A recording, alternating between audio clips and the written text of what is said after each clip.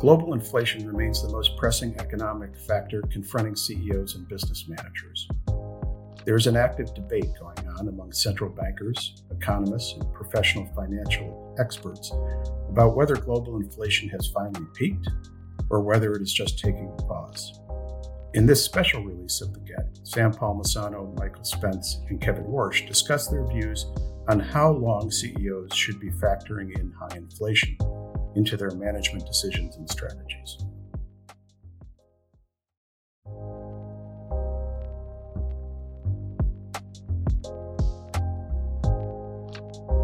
Welcome to The Get, the podcast for enterprise leaders delivering timely insights for today's global economy and tomorrow's competitive advantage.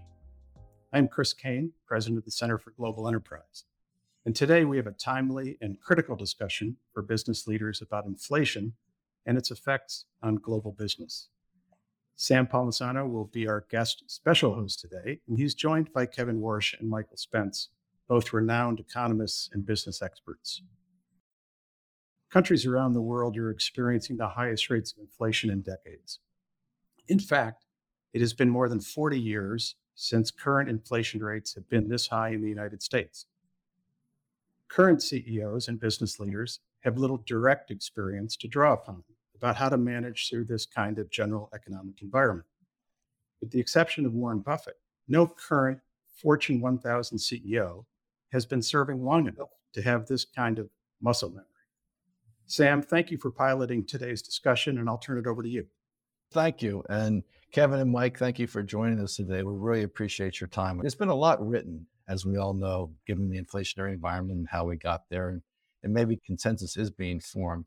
But if you don't mind, I'd like to start with where we are today versus how we got here and get your perspective on the issues that we face from a macroeconomic perspective, as well as your perspective or your view as to where you see us headed. So Kevin, let's start with you. I'd say inflation is, as we sit here today, continues to eat the real economy almost everywhere in the world. There are a couple of exceptions, Japan, parts of China. But inflation is eating the real economy, eroding business and household confidence. And the funny thing about inflation, Sam, is it camouflages the work that it does. Nominal growth for companies and revenue appear to be okay. And if you didn't know that this inflation monster was out there, things might have the appearance of being just fine. But the truth is that the variability and volatility of price levels is making it harder and harder for businesses and households to make decisions. In some sense, the oldest definition of inflation is my preferred one, which is when every kitchen table and boardroom's talking about prices, it's too late. And so unfortunately, fiscal and monetary policymakers around the world really missed the plot on this one for a very long time. And so the harm to the economy is something that we're seeing and feeling and is showing very little evidence of moderating anytime soon. Mike? Look, I don't think there's any solution in the short run to the inflation problem. I mean, it's an open question how aggressive the central banks can be or will be. But I think it's with us, and I think you can confidently expect a sort of continuing and reasonably lengthy global slowdown. So I would build that into my plans. There may be sectoral and company-specific exceptions. There always are in various environments, but this one is pretty massive headwind. If I had to put a time horizon on that, Sam, I'd say the next 18 months for sure. Longer term, there are, both at the company level and at the economy level, potential solutions to this. You know, we need productivity. We need unblocked supply chains. We need a whole bunch of things that change the equation, the underlying macroeconomic equation. I think one of the reasons that central banks lost the thread here, and Kevin may not agree with this, is we lived in a demand-constrained world. Basically, the supply side was so elastic every time demand went up, the supply side responded. We had virtually no inflation and sometimes inflation below targets. Quite suddenly, we've shifted to a dramatically supply-constrained world. The labor market is not behaving the way it used to, et cetera. So I would just keep that in mind when one's framing one's strategies and policies. Kevin, do you see this going long-term as well? Do you see this as an 18-month kind of a horizon that companies will be dealing with this inflationary environment? the national security gurus, counterparts to Mike and me in the national security realm, have an old saw, which is the price of stopping a dictator goes up over time. We see that evidenced in the situation in the Russian invasion of Ukraine. Same is true of inflation. It is more expensive and more difficult to dislodge in the inflation risks now than 3, 6, 9, 12, and 18 months ago. It requires harder decisions and gives fewer degrees of freedom for policymakers. So I think even though we see some headline prices of things like energy falling, there's a temptation to think that the peak of inflation and the problems of inflation are in the rearview mirror. But if you look at the data, what you see is a broadening of products and services that are evidencing changes in price levels that would have been impossible to have imagined several years ago. So, this new level, the new sort of inflation problem, this new era of price instability, I think, is with us. And it will require much more global coordination by monetary policymakers, better coordination between fiscal and monetary policymakers in countries to solve this. But like Mike, I'm not optimistic that there are any short term fixes. And I think the other piece that Mike brought up is what are the sources of this? And I share his view that central bankers assumed supply would always be there to match demand. And I also share his view that the turmoil of the last year with plague and war and the rest made that harder to believe. But my own judgment is that the sources of this inflation were actually quite long in the making. I'll just give two simple points on that. One, in Jackson Hole in August 2020, the Federal Reserve announced a regime change in policy. There was a shiny little toy that they called fair average inflation targeting, which they rolled out. But the bigger story, which some commentators overlooked at the time, was what they basically said is monetary policy will be inert. Monetary policy will wait until we achieve full employment. We'll wait until we achieve our 2.0% inflation objective, and then and only then will we consider doing something about it. And in so doing, I think the Federal Reserve and many other central banks decided to cast aside the one principle that we had agreed on for the last 40 years, which was monetary policy works with long and variable lags. So we should not be waiting. We should be acting a bit preemptively. They decided as a matter of new doctrine to wait. And that was the catalyst. That was the proximate cause of the surge of inflation. But again, it's like the assassination of the Archduke causing the war. That was the catalyst. But I think the broader reasons for the global inflation problem are around the notion that Mike talked about. It was an intellectual error by many economists and many central bankers. That is, they assumed that the supply side would always be able to react to the demand side.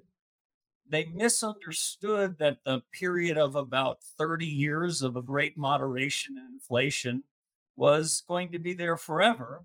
And in so doing, I think what they didn't appreciate was that there were long structural forces that were keeping prices down in and around globalization, in and around an emerging middle class. But those were not preordained, those were not going to happen forever. And so it was a confusion about what inflation was, how it came about, that was intellectual in origin. And there was a series of other things done, like in Jackson Hole in August of 2020, like problems of their own decision making at these organizations that made it true. How could it possibly be that only in March, 6 months ago, interest rates in the United States were still at zero and the Federal Reserve were still buying treasuries and mortgage backed securities? How could it possibly be that only about a year ago, the 19 members of the FOMC think that there would be one rate increase in 2022, and that 18 months ago, they thought there'd be no increases in the federal funds rate until 2024? That is a dangerous aggregation of views. And for institutions that we care about as much as Mike and I care about the Fed, we need to ask ourselves how the decision-making process, how the openness to risks and different ideas can be brought to the table.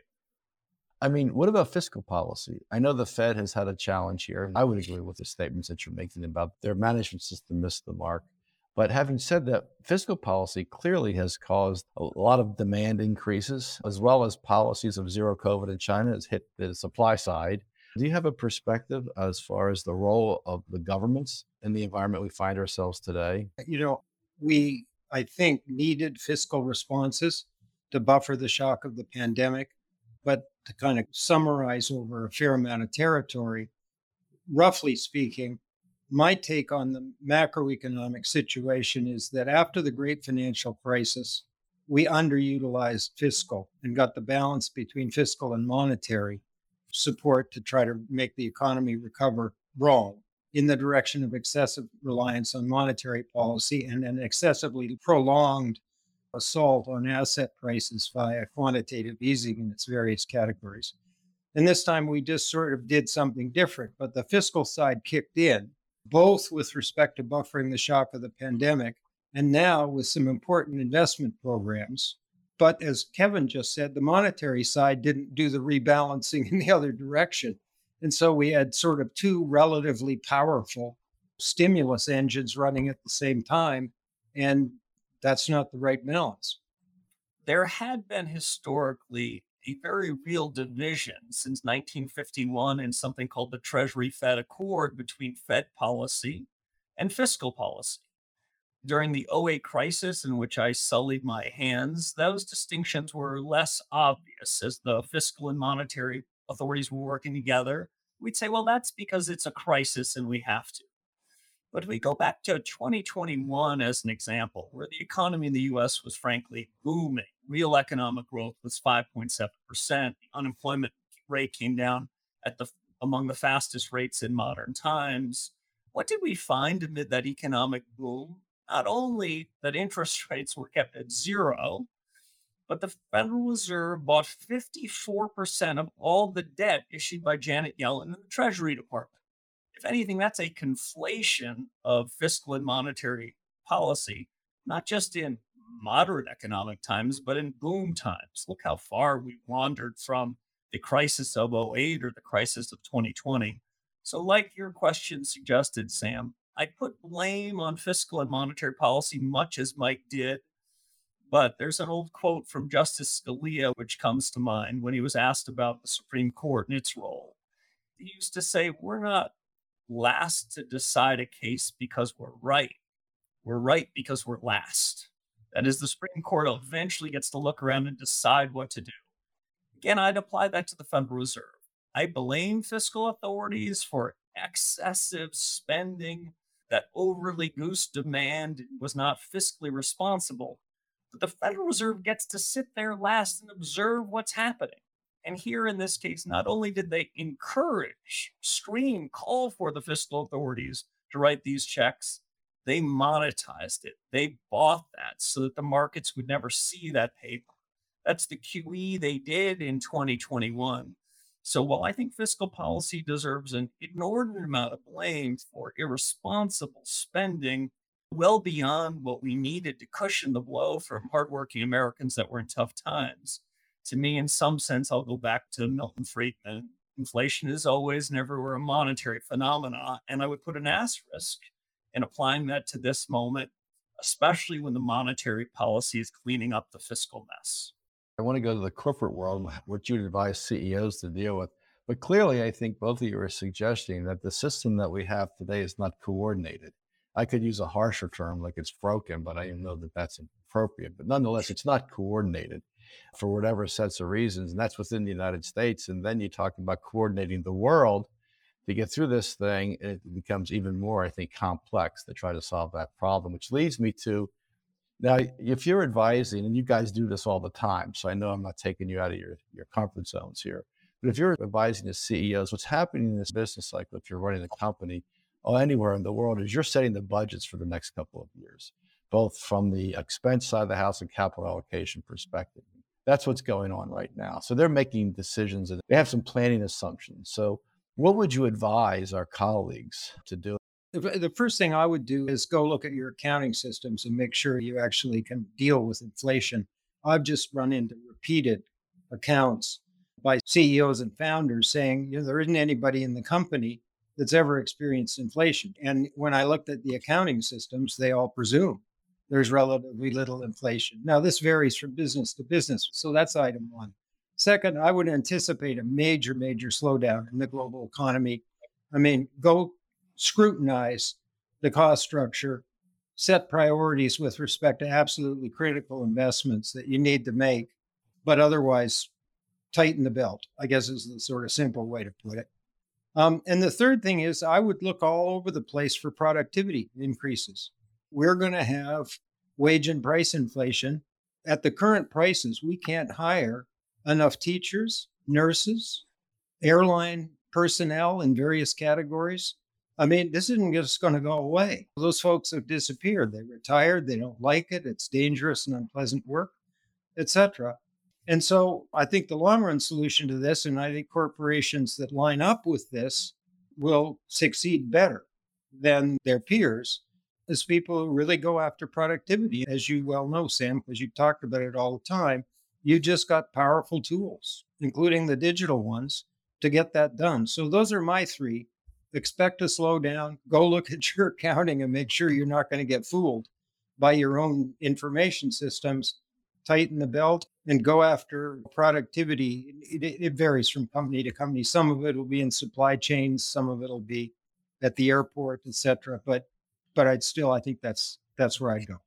Well, Mike, that's sage advice. I'm going to add one little comment. That the reason why there's no muscle memory on this thing is because the CEOs and corporations, their stock price evaluated was appreciating based on revenue growth.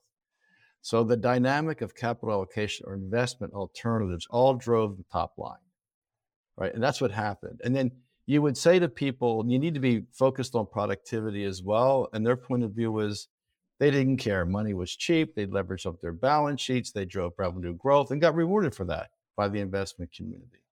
So that's over, in my opinion. So I'm going to pass it to Kevin. Now that that's ended and all these young people, not like the old guys like myself who had to deal with this, but these young guys have never dealt with this. What are you going to tell them to do? Because they have a culture that they've created that the most important thing is spend for growth. So how would you advise them? They got to somehow change their culture and their management system, like Mike's saying, to now adjust to the new realities that they're facing. So most policymakers in Washington, central bankers there and around the world, they seem to have as their baseline forecast a soft landing. The unemployment rate moves up to the low fours in the US. Economic growth comes down a little bit, but stays positive. Interest rates only have to go up another 100 basis points from here, and we have a soft landing, in which case, if they're right, most of our friends in the business world don't have to make major adjustments. I would not bet on that forecast. I would take the alternative, and I'll build on a few of the things that Mike said. One is we've never seen this kind of radical fiscal and monetary policy create an inflation that looks like this. So Mike and I have to be humble about what our economic forecast looks in the next few years. But my own judgment is when we get to the bottom, when this economy on a global basis falls into a recession in which there's every bit of evidence to suggest that parts of the world are already there and the rest are playing catch up, I tend to be of the view that this period of weakness won't be as short lived as most recessions have been in the last 30 or 40 years, in part because fiscal and monetary policy is exhausted. Fiscal and monetary policy won't be able to cushion that blow, won't be able to change the amplitude very quickly. So, like Mike, I think there's a global recession on the come, and I tend to think that it'll be longer lasting, even if I'm not sure how dark and negative it turns out to be. So, what to do? I would say in the near term, I would act with the urgency that Mike suggested. We don't have perfect clarity on what quarter global GDP turns down and the rest, but it's coming. And I'd say my first bit of advice is act soon. The place where I'm surprised that the financial markets haven't yet adjusted is their view on 2023 corporate profits. History is not a perfect teacher, but for US multinationals, when the dollar strengthens as much as it has, when energy prices have moved as much as they have, when unit labor costs and employment compensation have moved as dramatically as they have since the 1970s, And interest rates, albeit from a low level, have moved up with this speed. Those all tend to be very bad for corporate profits. Yet the expectations for most US multinationals in 2023 show corporate profits will be up 5 or 10% from here. Well, it certainly could be true for those that can drive productivity, as Mike suggested, but in aggregate, that's a very benign profit picture, given our sense, my sense of the state of the world. So I think that's why I would act early and aggressively. And the final bit of advice is the overwhelming free money that's come since the '08 crisis to the most of the world's companies, they've tended to have a leveling effect. Sure, the companies that are best in a sector have been able to drive more productivity, but we've really been in a period with virtually no insolvencies. So most companies have had access to capital and been able to hang around. That is not the world that I would expect in front of us. That is those that are able to drive productivity, to distinguish themselves. Their cost of capital will be relatively considerably better than the rest of their peers. And they'll have an opportunity in this period of economic weakness to really redefine their category, their company, and their objectives. So I don't mean to sound like this is just some counsel of despair from Mike and me. There's probably more hope, more upside, more opportunity among these dangers than there's been in a decade or two. And the best of companies are going to seize this period of distress and distinguish themselves by reallocating capital, as you and Mike have said, and driving the efficient frontier of that productivity, which I don't think will creep down to the median company in their sector as quickly in this cycle as it has in the past. I would agree with you. I mean, if I was still working for a living, I would be doing exactly what you say. And I build on what Mike was saying, which is fundamentally, there are more tools that you have available today than we've ever had before. Now, the issue with tools that driving productivity, you know what's going to happen is that means you're going to reduce your workforce, right? And you're going to adjust your compensation systems. You can't separate the two. I think fundamentally, a lot of these issues that corporations have faced with these demands that have been placed on them by their workforces, whether we agree or disagree, and many people supported those because that's what their employees wanted. I think that's going to get back to reality, because when you're faced with the alternative of kind of having a job and not having a job, maybe some of those issues you had that you'd voice an opinion on might become a little more muted. Not that that's good, I'm not espousing that, but that's about the reality we're going to face, because companies at the end of the day, I'm with you, are going to act in their own best interest and their own survival. And I'll reflect a little bit that worries me is the balance sheets. And when the money was free, a lot of these people stretched their balance sheets to invest in top line growth. Whether it yielded or not, who knows? Maybe inflation masked some of that, what have you, right? And maybe there was some pricing power because of the supply issues and those sorts of things that they were dealing with.